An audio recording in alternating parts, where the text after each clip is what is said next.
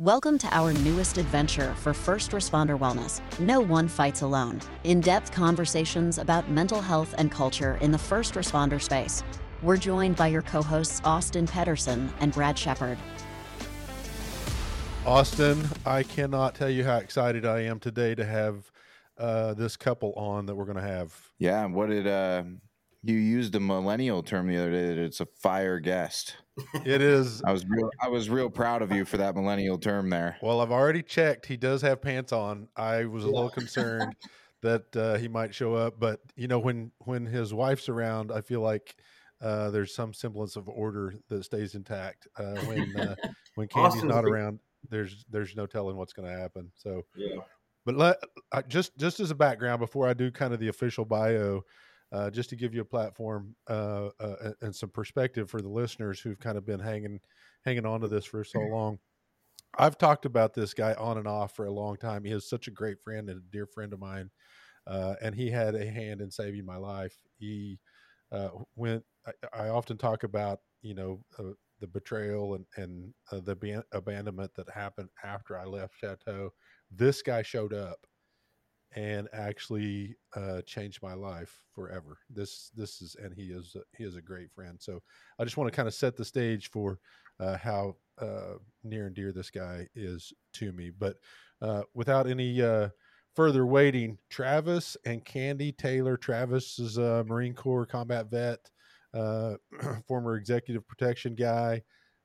He's going to talk about his sobriety in a minute. Father, husband, and and God-fearing man, and his wife Kandi, beautiful human. She works in upper management for a large corporation. Travis and Kandi, so happy to have you guys on the No One Fights Alone podcast. Welcome. Thank you. Thank you. I'm excited to be here. Big deal to me, and I appreciate it. I've heard a lot about this for a while, and I appreciate it. It's all lies. It is. It's just two idiots on here trying to highlight some great people. Well, that's the best usually. Well, let's kind of dive into it.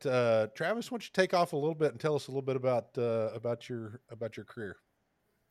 Well, there's I started off in high school doing most of us in veteran community or first responder are a certain type of personality anyways. But I remember in high school, senior year, I think 9/11 happened. And I wanted to join. I remember talking to recruiters, and then for some reason I was like, well, I'll give college a try first. And I was miserable. Did not finish, but I think I lasted about 2 years, not even that, maybe like 2 semesters, 2 years. But I was just watching the news, watching everything happen, and I just was wasting money completely. And so I went and signed up for the Marine Corps, and there's other things going on in life too. And I thought, well, that'll help straighten me out.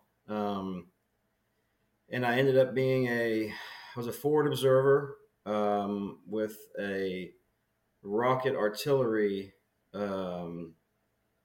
platoon, or a rocket artillery battery, who actually were the first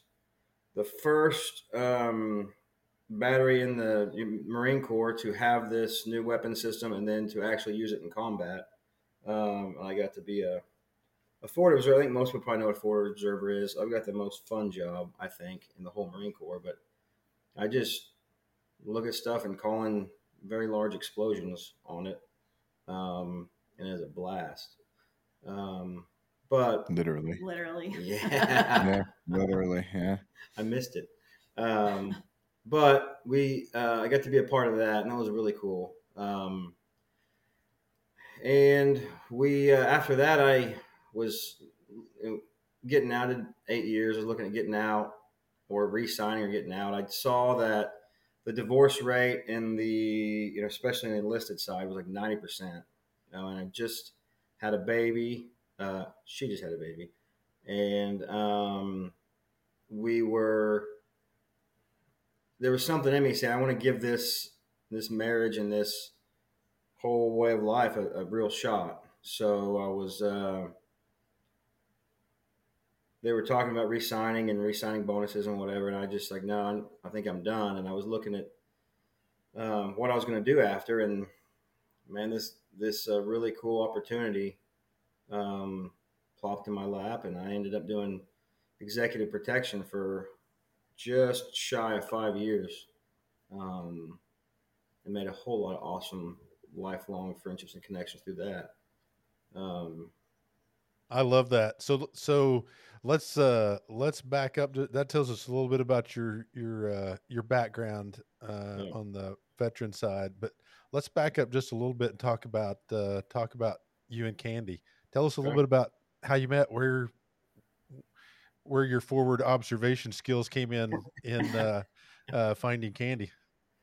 We were ended up when we were both going to UCO, and through some life groups, and I was kind of helping out with youth, showing up there and helping out with youth, and we ended up just being in the same group of friends for a while, and it was a really cool deal because we got to be really close, really good friends, and then we both just started kind of. Well, I think I fell for her, and then I manipulated her into dating me. But That's how it normally works. yeah, it worked out good for me. So yeah, just through mutual friends, through we got close and ended up. I was just like, hey, I think I like her. Then invited her to a Marine Corps ball at one point, and it's kind of pretty soon after that we started dating. Well, How about you, Kandi? What was your perspective on? Was it love at first sight? Was it instant, or was it instant carnage? I was dating someone when we met. We were friends for probably almost 2 years. Yeah. Before we really started kind of dating, like you said, just mutual friends. We kind of just always somehow ended up in the same circles and running into each other over a couple of years.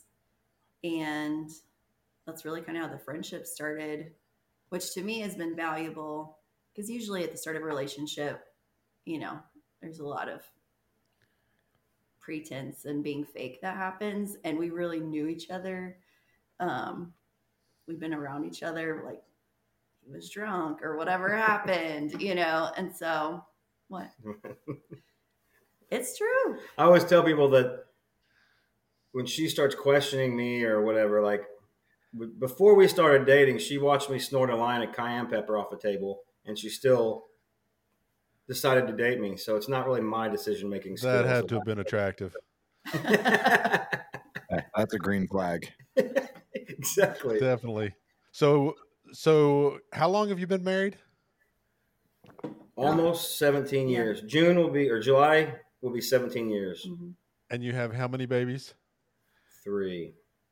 Awesome. How old are they? Almost 16-year-old who's starting to learn to drive and be boy crazy, and she's awesome. SOS. No, just kidding. She's awesome. But then a 9-year-old who thinks she's 15 and a 6-year-old boy. They're all good kids. That's amazing. Yeah. Mm-hmm. So if we're looking at a young couple in love, and you were married before you went in the Marine Corps, correct? No. So that's another story. No, Okay. we got engaged, and Let's put it this way. We got engaged. someone's a sinner, and We she found got out pregnant. we were pregnant, and we got married, and he deployed all within 2 weeks. Yeah.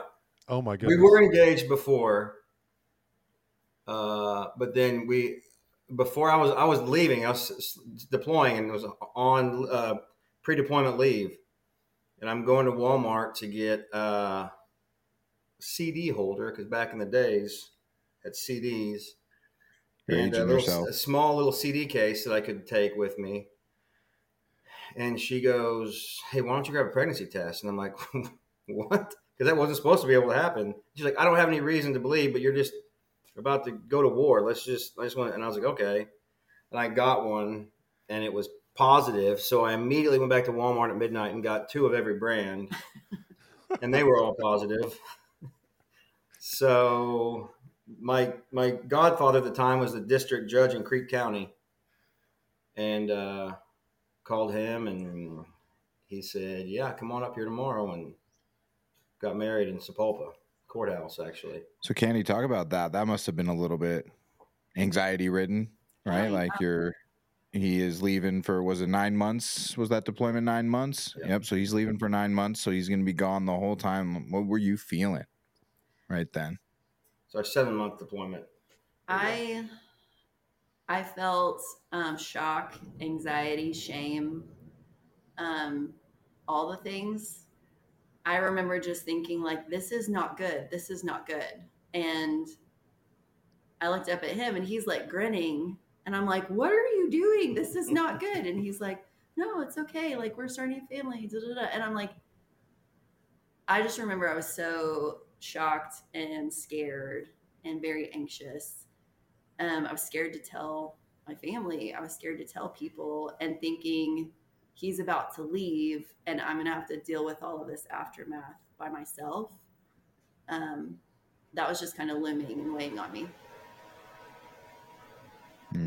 And sending him off to war. And that. It was an easy pregnancy for me.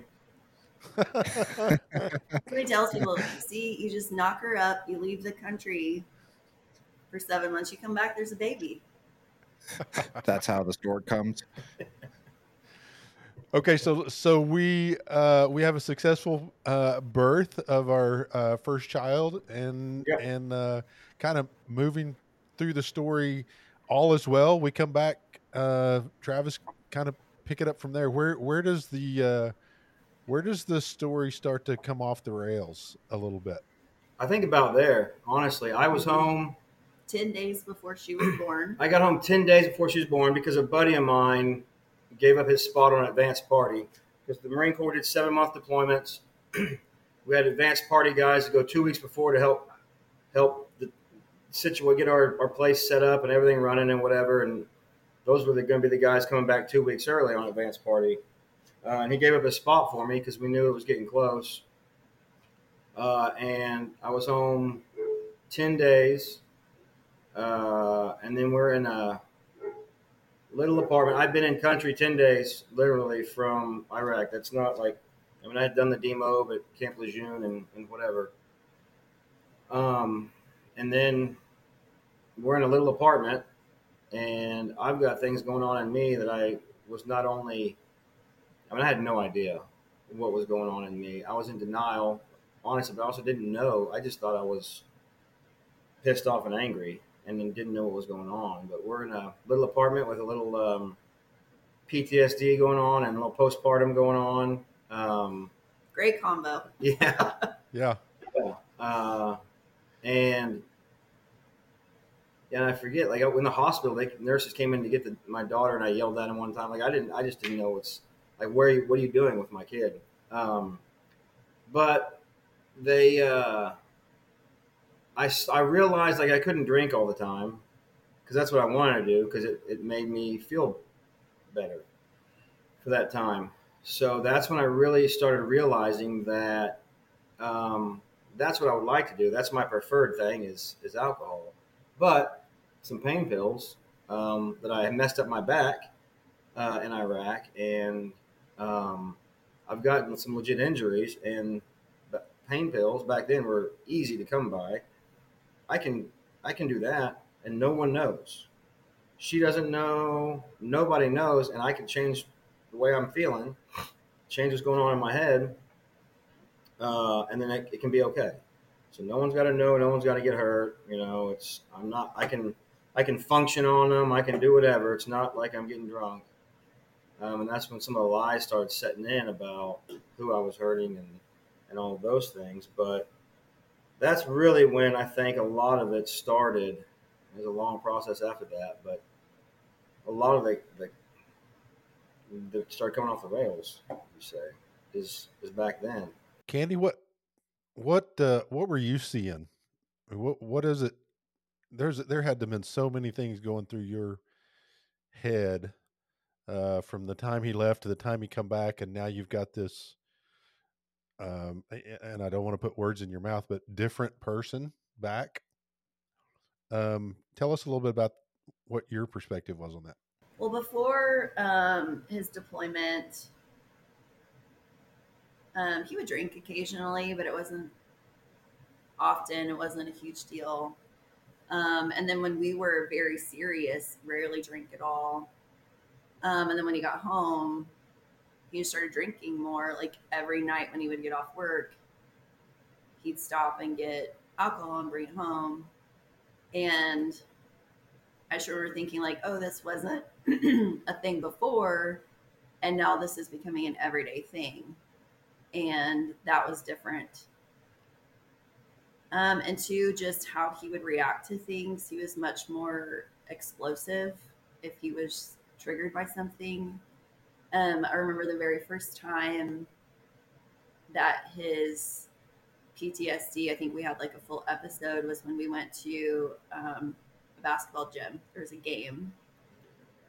And we walked in, we were a few minutes late. And so I just wanted to like hurry and get to our seats up in the middle of the stands where some of our family was. And so we walked in the gym and he wasn't following me. He just stopped dead in his tracks. And I'm like, what are you doing? Come on, we're late. We got to go sit down. And so I was frustrated because he just stopped and he wasn't moving. He was like, just wait. And I'm like, no, we got to get there. Like people are waiting on us. And so I just took off and went and sat down. And I remember like his eyes were big and he just stopped. He was like frozen, but then he just disappeared. And I didn't really know what happened. And so probably 15, 20 minutes later, I went to find him because he never came and sat down. And I saw he was having like a legitimate panic attack. And I didn't understand. Just crying. Just in the corner crying. I didn't know what was going on either. Sure, of course. And he just reacted and I didn't know what was happening. And I think that was the first time that I realized like, oh, this is something that he can't control. It's something that just comes on. And it's not something that he can necessarily rationalize through in the moment. And so that has happened a few times throughout. I think he knows how to manage it now and he can sense it coming on and we can talk through it now. I think at the time, we just didn't even know what's happening. I mean, it still happens today. Like 4th of July is very different for us. Like fireworks are not a thing. And that's okay. But we can talk about it now and recognize it and we know what's happening and we know how to work through it. At the time, it's like it's happening to you, but you don't understand what's happening. And especially whenever you take two people who have never been through those things before, we have very different personalities, different backgrounds, and smashing that together is just a collision across the board. I think too, there's an aspect of when he came home, and I don't want to speak for him, but he had a lot of pride and purpose through what he did with the Marine Corps. And coming home from deployment, it's like he'd been around a bunch of Marines. He'd been very task and mission driven and oriented, and then comes home to tiny apartment, new mom, new baby. He was working in an office every day with only women, and I'll say dramatic women. So just very different environment than what he was used to. And I think just that sense of purpose and having a mission and being with people of like mind wasn't there. And I think that came through whenever we would talk about things. Because it was just like, I don't really know what I'm doing and how I'm going to move forward. What was the state of your marriage at this point? Was it, I mean, were you still getting along really well? Was there some frustration in the background, or was there something building? I mean, I think we were both trying. We just didn't have the communication tools. We didn't have the skills. We didn't know. I mean, for me, I didn't know it was the way I was raised and the way like I didn't know like you go ask for help for this. Like, no, you just make it work. Like you just do what you have to, you make it work.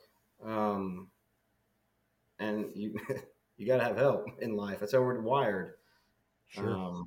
For me, I mean, it was communication, man. Because now, like she said, if I've got one of those, and I just like to be the one with the fireworks. That's fine. If I don't know when it's all going off, there's only so many shoulder flinches before I'm just like, I'm out of here. But the like she'll be like, I'll be like, we were at a brother-in-law's party at this one place, and I was like, I want to sit over in the corner for a minute. It's fine. I just gotta go over. She's like, is there anything I can do? Can I? I'm like, you can just be quiet and go do whatever, and I'll be okay. So that's like the communication is. We were trying. That's why I think it was such a long process and time. We were both trying. Mm-hmm. Sure. And I was dealing with my own, I think, identity crisis because my whole life I was always active in sports, active in church, active in leadership groups. Whether that was in high school, college. I graduated college, but I didn't have a job. I wasn't volunteering. I wasn't serving. I mean, before this, like I'd been on trips to Sierra Leone, West Africa, serving orphans, and just doing all of these things that I felt made me a better person. And so all of that went away, where I was just like, what am I doing, for myself? My identity was now just being a mom and a wife.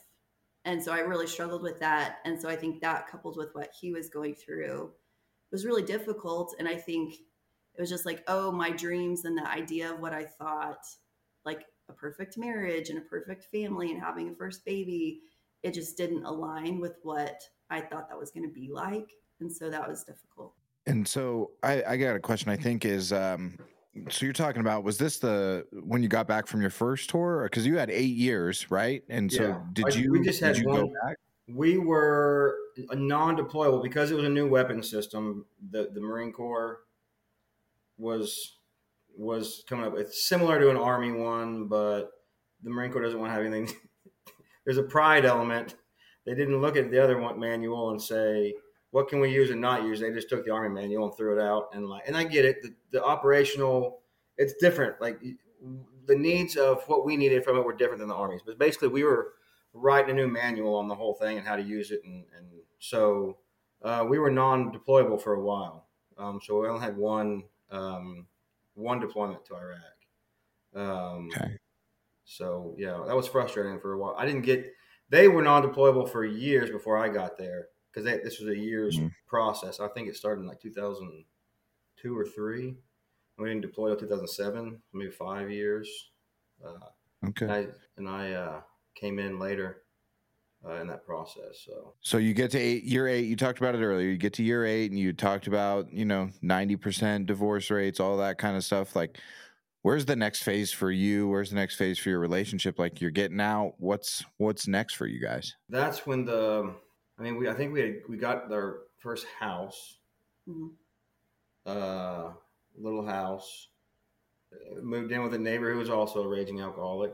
He was about my age. That was not good. I mean, we would have done it anyways. But then just kind of started working. Just started working at Chesapeake and just kind of trudging through that whole process. There's not a lot of in my mind. It was just all a lot of the same. Just drinking too much most of the time, but not when I absolutely couldn't.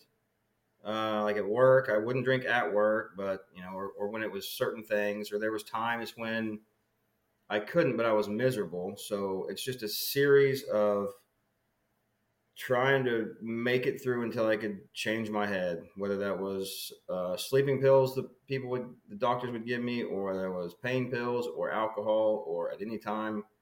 I mean, it's just it was in my mind, it's just a endless cycle for years and then trying to not be a horrible husband and father. And there's honestly not a whole lot of milestones, things that stick out in my head in those years. It's just misery, honestly. And how are you feeling at this point about your marriage, Kandi? Rocky. When it was good, it was great. When it was bad, it was terrible. I think the difficult thing for me was he was still functioning. I think it's easier once he crossed that line, at least for me. It was easier once he crossed that line from functioning to not, because then I've truly understood this is not controllable. There's nothing we can do about it. Whenever he would toe that line of functioning, he was still present sometimes. He could still hold a job. He could still go to birthday parties or soccer games, things like that. Sometimes he would be drunk, sometimes he wouldn't. But I think that kind of volatility was what was so hard, because there were good moments. There were nights where it was okay. And so there wasn't that decision of, oh, this is too bad, I need out, or I need to change, because there were moments where it would get better and he would be really apologetic and he would be really remorseful. And then I would still be reeling from the night before, but he would be like, no, I'm so sorry, I won't do that again, da, da, da. And like, we'd work through it. And then I was like, okay, we're going to do better. And so, but then it just became that rinse repeat cycle. But I think that, and I say functioning loosely, but that functioning kind of back and forth to me is the most difficult period of the addiction cycle, because it's full blown, but the symptoms of it are still, you kind of have those good moments where you see that, like, oh, that there's that true person that I fell in love with and that I want to be with, and this is what it can be like. We can sit down and have a nice dinner, or we can have a good conversation. But then it would just explode again, and it was just kind of that cycle for years, honestly. Sure. The No One Fights Alone podcast is excited to announce the launch of our new merchandise line. Now you can show your support for our mission by purchasing one of our hats, shirts, or hoodies. Our merchandise not only represents our brand and message, but also supports a great cause. A portion of all proceeds will go towards helping individuals and families affected by mental health. Wearing our merchandise not only spreads awareness for our podcast, but also serves as a reminder that no one has to fight alone. Join us in showing your support and spreading the message of hope and community by purchasing one of our No One Fights Alone items today from our website, nofapodcast.com, nofapodcast.com. So let's kind of fast forward to the peak of where life changes for you. Travis, tell us that take us down that path. So it's 2015. I mean, I had gradually just started drinking a little more and more after work, in between times, whatever the case was. I mean, stop and get a pint before, and then I would get a pint of vodka for later, and then a lot of times it would turn into two, or have a few of these pills so I don't have to get so drunk and ruin everything. I'm justifying and whatever it is. But then the stage was set for, I had layoffs, or they had big mass layoffs at Chesapeake. And it's no wonder I was, on the top of the list, because I mean, they had made comments about me, thinking that I was drinking too much off of work anyways, once or twice. And I was a prideful, arrogant ass, honestly. I'll stop bumping the table. And I got laid off, and at the time, a felony DUI the same day. Got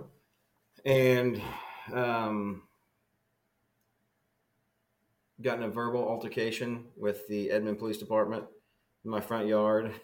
And it just, after I got out of county jail, I mean, that day was the start of the real bad, the real dark. It was bad and dark before, but that's when I just would sit in the garage and drink vodka all day, every day, for a while. that's when there's different, I don't know, it's just all one big blur, usually in my head. I mean, not eating for days. She left a few times and took the kids like she should have.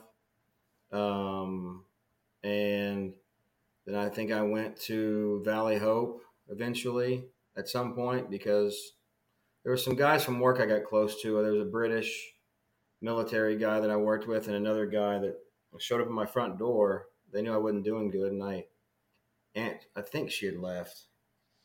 I don't know, but I answered the door in my poncho liner and underwear, and I was down.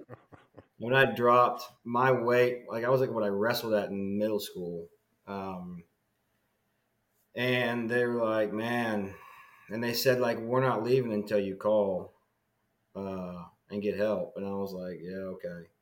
And I called, and they're like, yeah, we got a spot. See you today. I was like, whoa, I thought this was going to be like in a week or two thing. But I got down there. There's all sorts of reasons why it didn't last long. But I was doing it for her and the kids, not for me. And then within 2 weeks, a week or two after, I was just back at it. So it really, at some point though, I mean, there was a night where she left and taken the kids. Again, the timelines are, I know before I went to the ranch the first time, that's the night where I decided that I was finally just going to end it all. And I remember the plan I had, and I was minimizing the gunk and mess to clean up. And I knew what gun I was going to use because I didn't want it tied to my dad in any ways, because most of my guns at that time were he had given me or bought me or something. And I remember being surprised how calm I was and thinking like the movies were bullshit because, it's not like that. But I wanted to call this one guy. I don't know why. He was a radio operator on my scout team for a while. He'd been with him, like, just God kept putting us together in life a lot. And I wanted to call him, and I didn't want to tell him what was going on, but I just wanted to tell him, I appreciated him and was telling him, thanks. But I remember being mindful, like I didn't want to tip my hand at what was happening. I just wanted to talk to him, and he didn't get a good, this is where a few things come together that I know is God. Like, he didn't get a good feeling from that conversation, and he had since joined the Air Force and was in Puerto Rico or something. I went inside, and this is going to sound silly to normies, but like, I know how much vodka, like I had a pattern. I know how much vodka it took to make me pass out. I knew the time that I usually would pass. Like, I knew all these things, and it wasn't close to any of those times, but I just smooth passed out on the couch. I did not have that much vodka in me that should have done that yet. It wasn't the time of night that always happened every single night before. There's a lot of things about it that I know it was just God, and it gave him to call her, and she called these other guys are in this veterans group that is called Reboot, that I had gotten kind of close with. One was a retired gunny, and one was with the 10th Mountain Division, and they came over and broke in my back door. And I woke up to them there, and I needed that time, that talk I had. I don't remember a whole lot about it, but I needed that time because I remember thinking, well, I can always do this later. And that's something else. I remember the lies and the darkness of believing that everyone's going to be better off. I'm just dragging everyone down. People will be sad for a while, but everyone's going to be better off in the long run. Well, I'm looking at I was thinking about that like a few weeks ago. I'm looking at my kids now and my son. I mean, he wouldn't even be here. But anyways, those guys gave me the time I needed. I thought, I can always do this later. But I haven't given this place that people are bothering me about a chance, this Rob's Ranch place. I know there's a guy named Brian that's been talking to me, and I haven't done that. So what's the harm in trying this? And that doesn't work. There's always this option. And I think that next day when I started heading to detox for then was kind of the start of the uptrend to the chaos. Still bad for a while, but it was more of I realized there was hope. After I went to the ranch that first time, I realized there was hope. I had to go back again a year later, but that was kind of the uptrend of it until my second go, and that was when it all changed. What's your perspective on that same time frame of what he's talking about? What's happening in Kandi's world? By this time, I had accepted he's an alcoholic, and I had accepted that there wasn't much that I could do. I had tried everything in the book. I would pour it down the drain. I would buy it for him. I would make it where everything was calm in the house. I would, act a certain way, not act a certain way. And just, there was a lady at work who led a sober house and had experience with addiction. It was the only person that I really knew that had that, and started just kind of talking to her and confiding in her and some of the things that were happening at home. For a couple of years, she encouraged me to go to Al-Anon, which is essentially AA for loved ones of alcoholics. And it took me a long time before I ever set foot in one of those rooms. It took me a few years. But I remember the first beginners meeting I went to in Edmond, and the one thing that really stuck out to me was this lady shared her story. And she said to think about alcoholism as a family disease, and to think about the family system like a baby mobile that's all out of whack.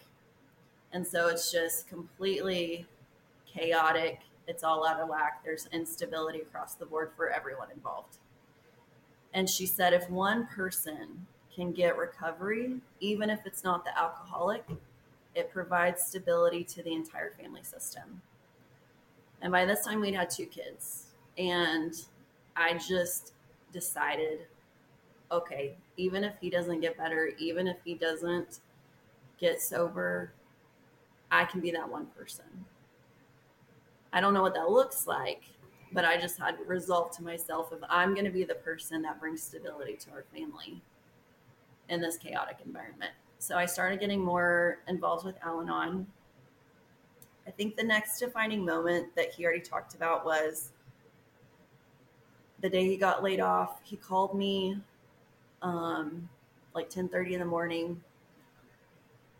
He said, well, I got laid off. It wasn't a huge surprise because they had been going through these cycles for the last several months, and it was just his turn.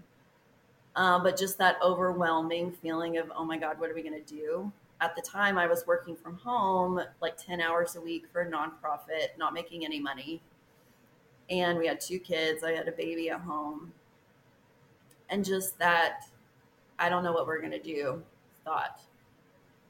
I don't know how we're going to pay our bills. I don't know how we're going to pay our mortgage.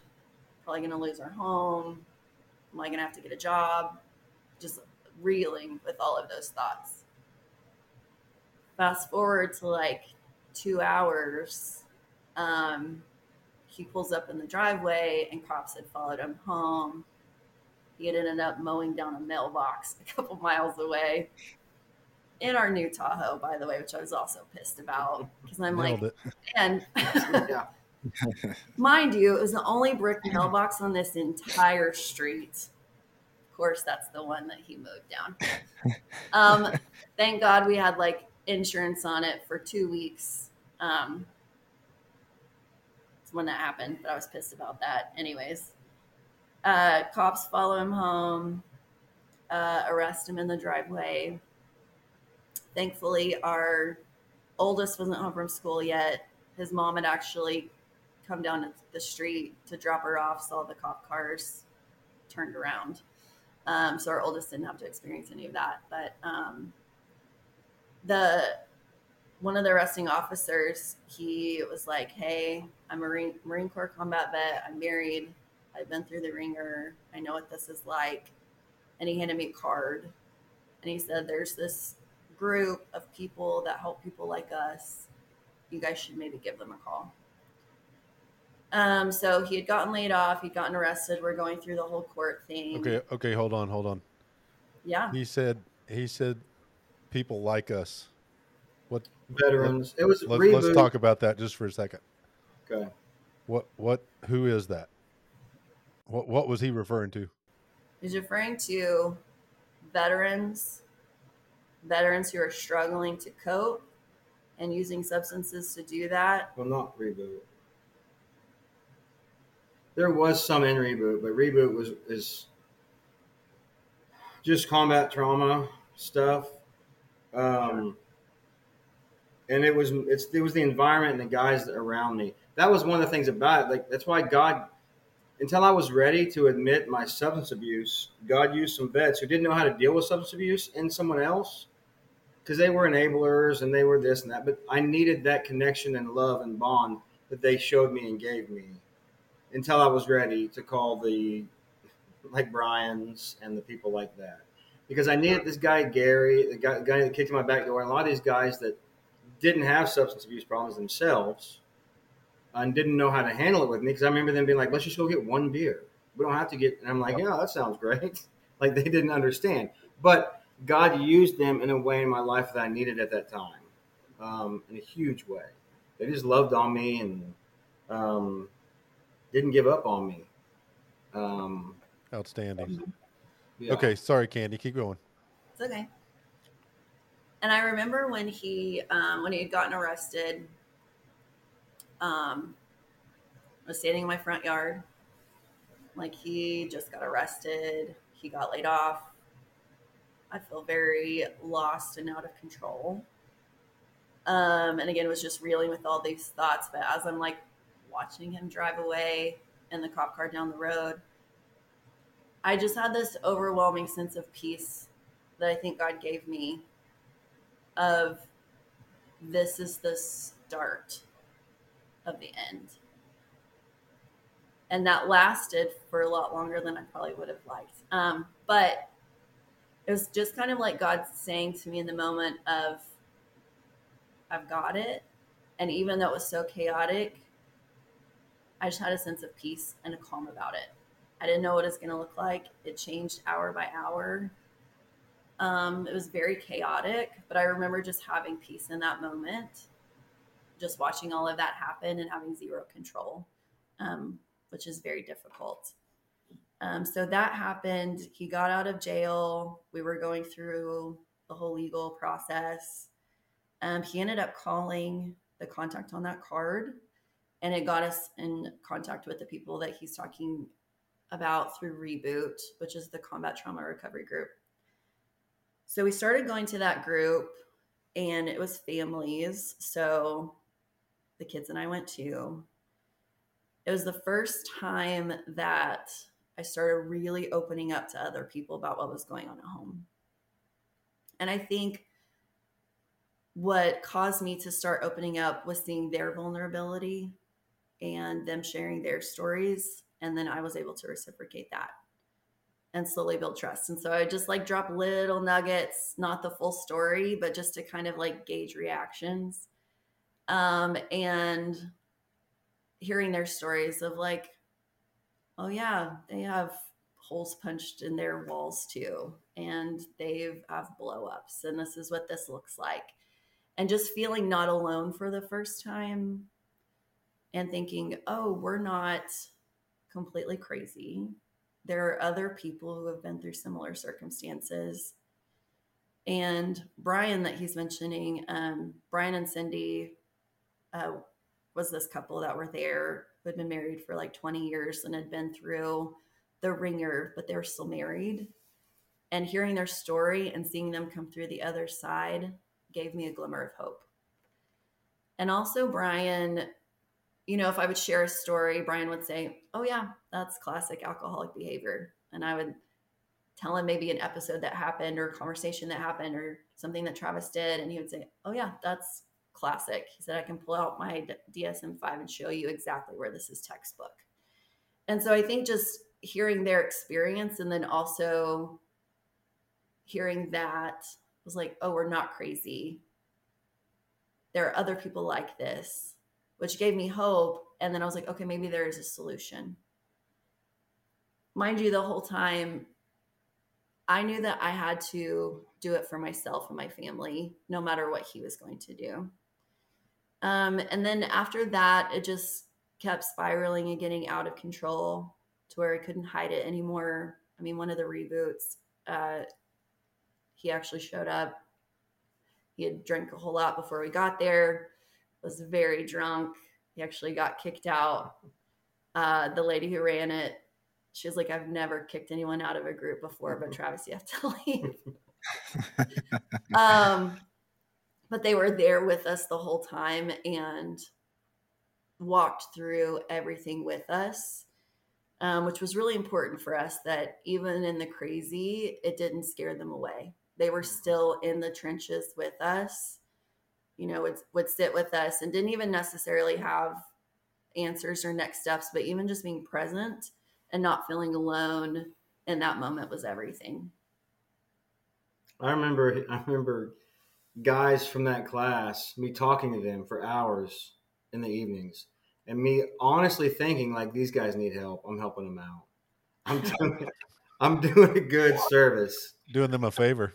So yeah, and it's obvious back in the back, like I'm the psycho one they're worried about. Like people are, and I'm like, yeah, this guy, he needs help. He's lonely, whatever. Oh man.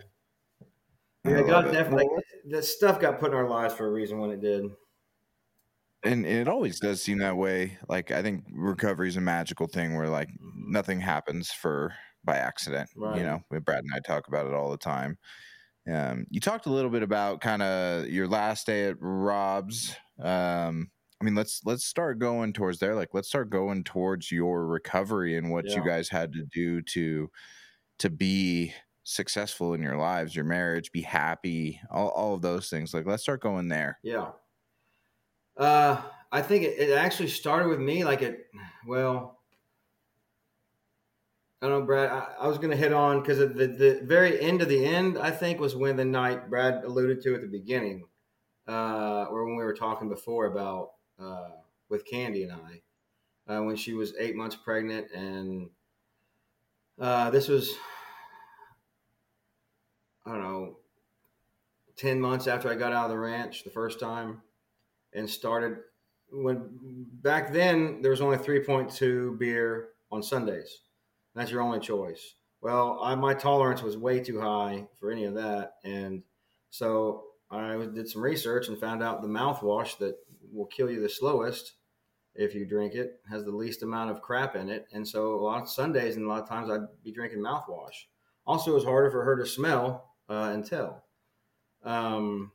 But there was a night I had already been hitting it pretty hard again, and couldn't go back to work, lost another job that I got after the first time, a good job at water plant. And I was blackout drunk on a big bottle of mouthwash. I remember bits and pieces, but I've also been told the story a lot. But I thought we were being attacked. And she's not listening to me. And so I am dragging her around the house, putting her in closets, leg sweeping her, because she's not trying to get where I'm putting her. And then, I remember throwing a couch out of the way or something, putting her behind furniture.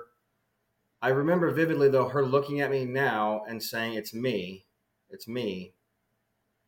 But I woke up the next morning and knew something big had happened. I wasn't real sure what it was, but I knew something. She was gone again and took the kids. I knew that feeling of the empty house. I knew, like, oh, well, this has happened again. And that was, I talked to some people, and that was honestly, I'd like to say that was the big event that stopped everything. The sad part is, I know that was just a straw that broke the camel's back because if that would have happened a year before, I'd have justified. Like, she knew who she married or whatever. But that was the straw that broke the camel's back. And it's not a straw, but I don't want to downplay it. But it was finally where I said, okay, I've experienced enough of this recovery thing, this God stuff, to know there's something there. And what's happening now, it's either prison, death, or, I mean, that's it, or do something. And that event was the catalyst for me to finally go back to the ranch. The ranch called. They knew I twisted off. They called and said, hey, we'll give you a veteran scholarship if you want to come. And I talked to a couple buddies, and I pouted for a couple days and drank. But I made my mind up pretty quick that, yeah, I'm going back. And then in detox, that's really where I think, like you're talking about, where this shift started in detox. Once I kind of got clear-headed, I remember just seeking God, and I knew something had changed before. Like I said, I knew there was hope. I knew there was an answer. I had seen and tasted too much of it to keep denying it anymore, which is why I think that last time was so bad. But like, one of the nurses' husbands was in the Marine Corps, and at some point she comes in, we start talking, and she's being really cool, and I said, she's talking about her husband, Trevor. I still remember his name. And I said, well, here's some successful people. Maybe I can glean something from what they've done. I'm like, well, can you, like, what's Trevor? You mind if I ask what Trevor's doing these days for work or stability or whatever? And she said, well, he came home from Iraq, and he was a forward observer also. His MOS was similar to mine. We're in similar places in Iraq. The timelines were just off by a few years, but our career kind of mirrored each other a little bit. And she said, well, he came home from Iraq and started drinking too much and had trouble dealing with stuff, and he took his own life. And it just hit me like a ton of bricks that he didn't get a second chance. That's done. And now she's here with kids working out how many jobs and how many hours, and sharing that with me. And I'm here at my third, whatever, fourth, however many chances I've got. And I know it's getting close to being done. I just know it. And just the message she shared with me, whether she meant to or not, was huge. And it was obvious that it was God wanting me to hear that, and then us to run into each other, and this to happen. And I made up my mind then and there. Some tangibles that I knew I changed my mind is like, I knew I was going to be honest on the fifth step for the first time. I had never been honest on the fourth and fifth step before. I didn't want to anymore, but I knew I was going to be honest. I was going to do 8 and 9, honestly. I didn't want to do it any more than I did before, but I knew I was going to. I knew I had to. And there was something in it. I was tired. I remember telling God, and not in the bad way, I'm done. Like, I'm done. I'm tired of fighting. I'm tired of this. I'm done. And I went back to the ranch. I wasn't a jerk to anybody, but I wasn't there to make friends. I wasn't there to watch movies and play volleyball and whatever. I was there. In the morning, I read the Bible. I went to the chapel. The first time I was there was a former Marine that would get up every morning and go to chapel. And he's actually doing awesome. I'm having breakfast or lunch with him Monday, but he would get up and go to the chapel before everyone else and read and pray. And I wasn't thinking like, hey, that's a good idea. I should try that. But I never did. So this time I'm like, I'm doing it. I'm going to do that. No matter what's going on, that's what I'm going to do. The mornings I would either read the Bible or AA literature while I was there. But that was one of the things, that morning time with God in the chapel was a turning point, huge. Because I remember the first week and a half I did it, like 4:30 in the morning, we'd go over there. And I remember not feeling that warm fuzzy, like I was chasing the serotonin or the dopamine or whatever I was doing without knowing it. But I didn't feel anything. And I remember thinking that old lie, yeah, it's true. I messed up too bad. God's done with me. This verifies that, because I've been coming over here every morning at 4:30 and praying and reading, and I don't feel anything. And then the voice of one of the counselors up there hit me, and it said, He said, if you're mad at God, tell him. He's big enough to handle it. And so I got down on my knees in the chapel there, and I said, like word for word, I said, God, maybe it's true. Maybe you're done with me, but I'm going to annoy the shit out of you the rest of my life because I've tried everything else. And right then, wasn't an audible voice, but right then, this thought voice, whatever, popped in my head, and it said, your feelings aren't my reality. And at the same time, my mind was opened up to, just because I'm feeling a certain way doesn't mean that's not only not my truth, but his truth or anyone else's truth. My feelings are usually lying to me, especially at this point in life. And I was a feelings driven being. My feelings drove, without question, 100% my thoughts and actions. And that can be changed through the tools we're learning of my thoughts and actions change my feelings. My negative feelings today are a flag. Like, okay, there's something going on I got to address. And I have some actions and tools that I use, and we deal with it. We look at it. But from that point on, I was like, wow, like, so just because I don't feel his warm, fuzzy presence doesn't mean he's not here. That concept. And not that when he reveals something to us big, or there's something we know God's obviously involved, yeah, we're going to have that warm, fuzzy. Like, I'm not saying that's not. But that was huge. And I went through the ranch. That could have been some of the beginning of just the transformation that God did. Because I saw, yes, I know you grow up hearing things about God and hearing his attributes and hearing whatever. And you're like, oh, yeah, okay, I trust God because he's God. But when you start experiencing that for yourself, and I truly started seeing that he's good and he cares and he does want the best for us, that was huge in my life. It was absolutely huge. Travis and Kandi, I know we're gonna for a little bit for time purposes. I know we're gonna leave a lot off the table here, but I want to circle us back to kind of this relationship theme. And as you're rebuilding, this is a powerful message. But if we look at this, we're on Kandi. What does it take in this rebuilding process? As you're coming out of this, and he's recognizing this, you're seeing this when he gets home. What's next for you? How do you embrace this probably unmeasurable amount of hurt and pain that of the journey that you've been on, and then how do you start rebuilding this? What kind of a mindset does it take as a mom and a wife to start going down that path? I think I had to, you got to worry about yourself.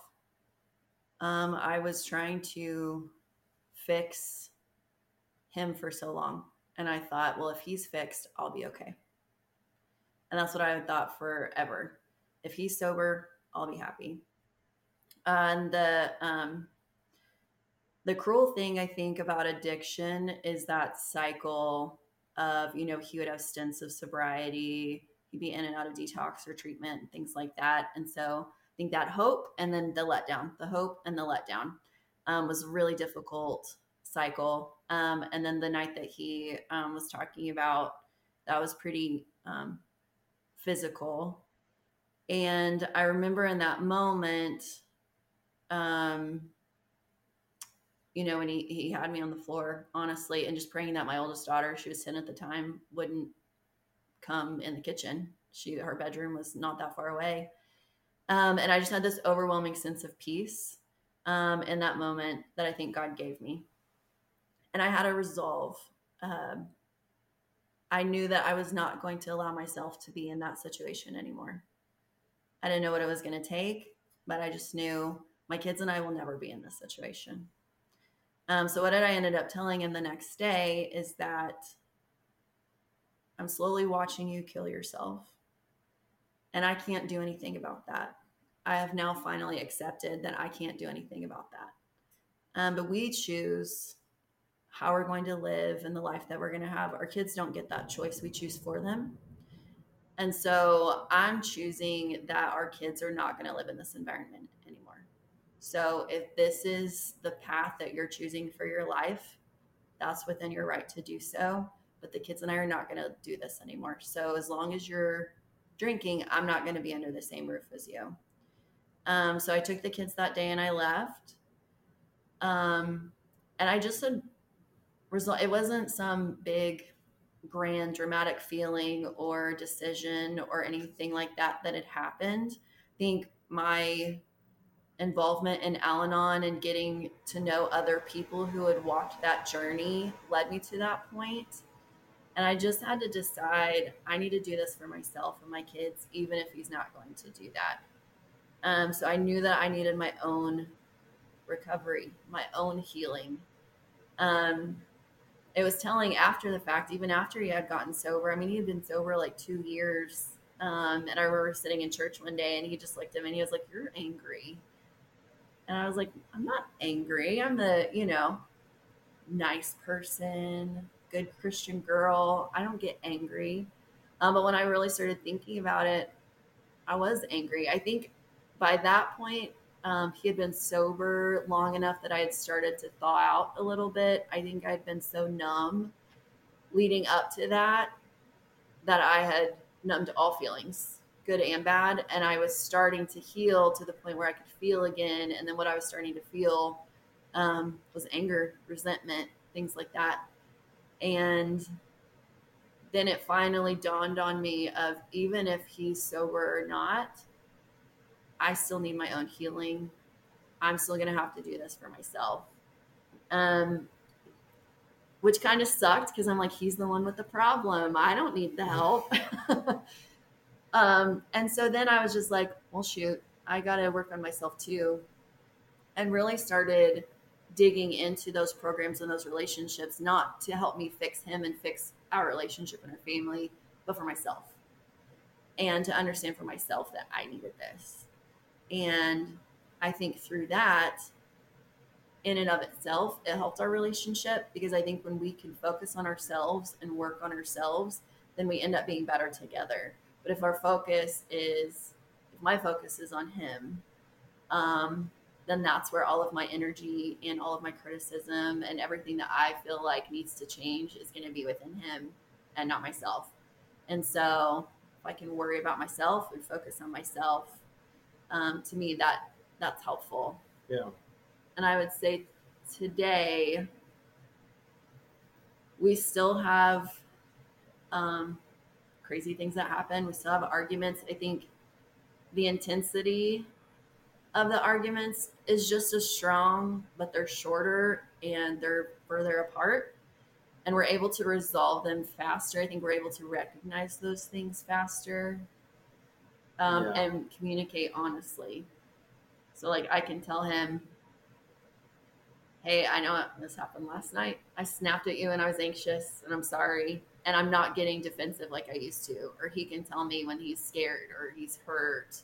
And that's what caused us to, start arguing or whatever. So I think we're able to recognize and work through those things faster than we used to because of the communication that we have and because we've been focusing on ourselves.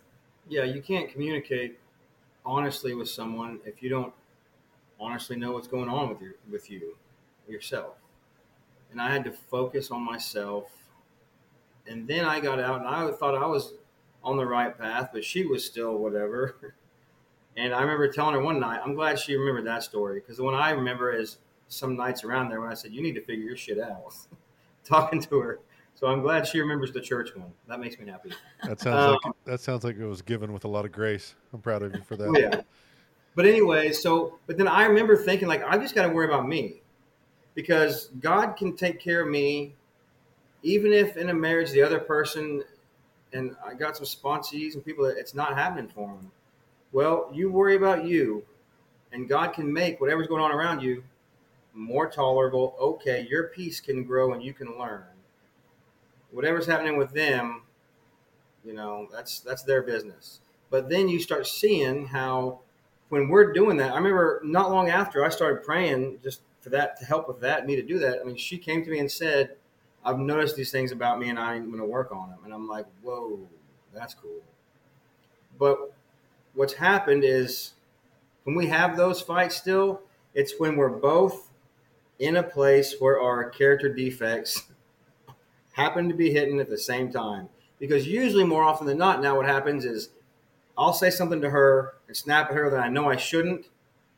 And I'm like, and I hear her, see and hear her go, well, anyways, and just keep moving on. And I'm like, whew, okay, I shouldn't have said that. But then we're fine. And vice versa. She'll say something to me and I'm like, blah, blah, blah. And then it's, okay, I shouldn't say that. And we just move on, right?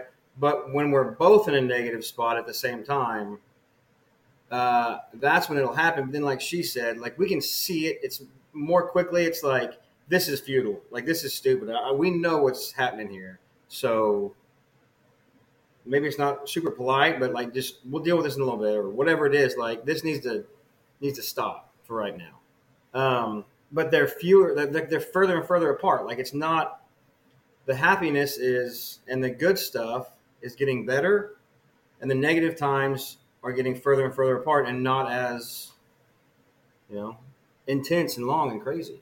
No, I think that's a powerful message. I think this is Austin. I think this is a really good spot to kind of wrap up.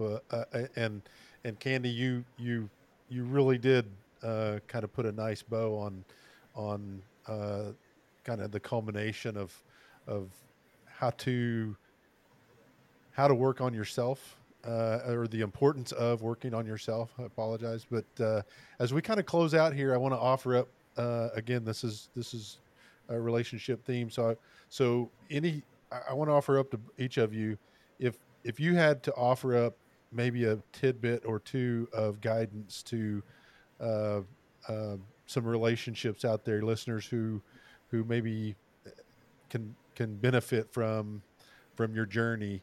What would be one or two things that you would offer up as to, hey, this is something that I would steer you towards? What would that be? We can't do it alone. We weren't wired to do it alone. We just weren't. It's not how God made us. We need help. We need others. But more, and this is a relationship and individually, but more important, I mean, you need God in your life. You do. We're getting into more and more crazy times where that's trying to be proven that he doesn't exist. And there's too much proof in my life that he does. And he's a good, loving God.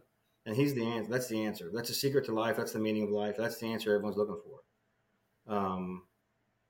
But then how that works with others, that's the journey. That's awesome. Sure. How about you, Kandi? I think be honest. Be honest about what you're thinking and feeling, even if you don't communicate it to the other person.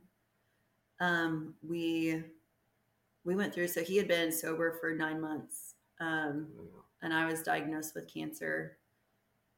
I had a tumor in my stomach, size of a softball, that we found through other crazy means. My thyroid went whack. We ended up finding this. It was a whole thing. I think that God made all of that happen. And so through that experience of chemo, treatment, surgery, all of that was crazy. But I think that experience was not what it would have been had we not been through all of the other trash we had been through before. But we had tools. So we had tools. We had experience to fall back on. We had other people. We knew what to do in that moment whenever that emotion would come up, whenever that situation would come up. Again, it was the unknown and something I couldn't control. I was working full time. I had kids. I don't have time for this. My finances can't deal with this. And now I have this thing. And so I think just being honest about what I needed. There were times where I would just start crying at night. When it got quiet and I was alone, that's whenever the emotions would hit.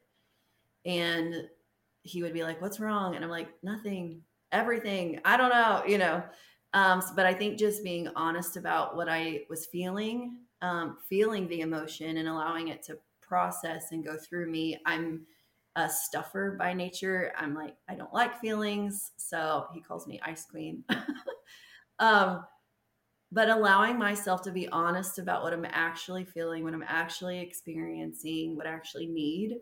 I think for me, that's a thing of I'm independent. I don't need anything. I'm self-sufficient. I don't need God. I don't need him. I got this until I don't, when there's situations where I don't got it.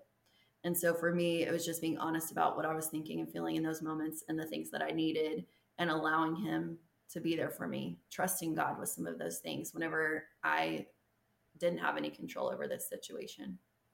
Just real quick, that's other than sobriety, even before, maybe the most or one of the most significant growth points in my life was her cancer.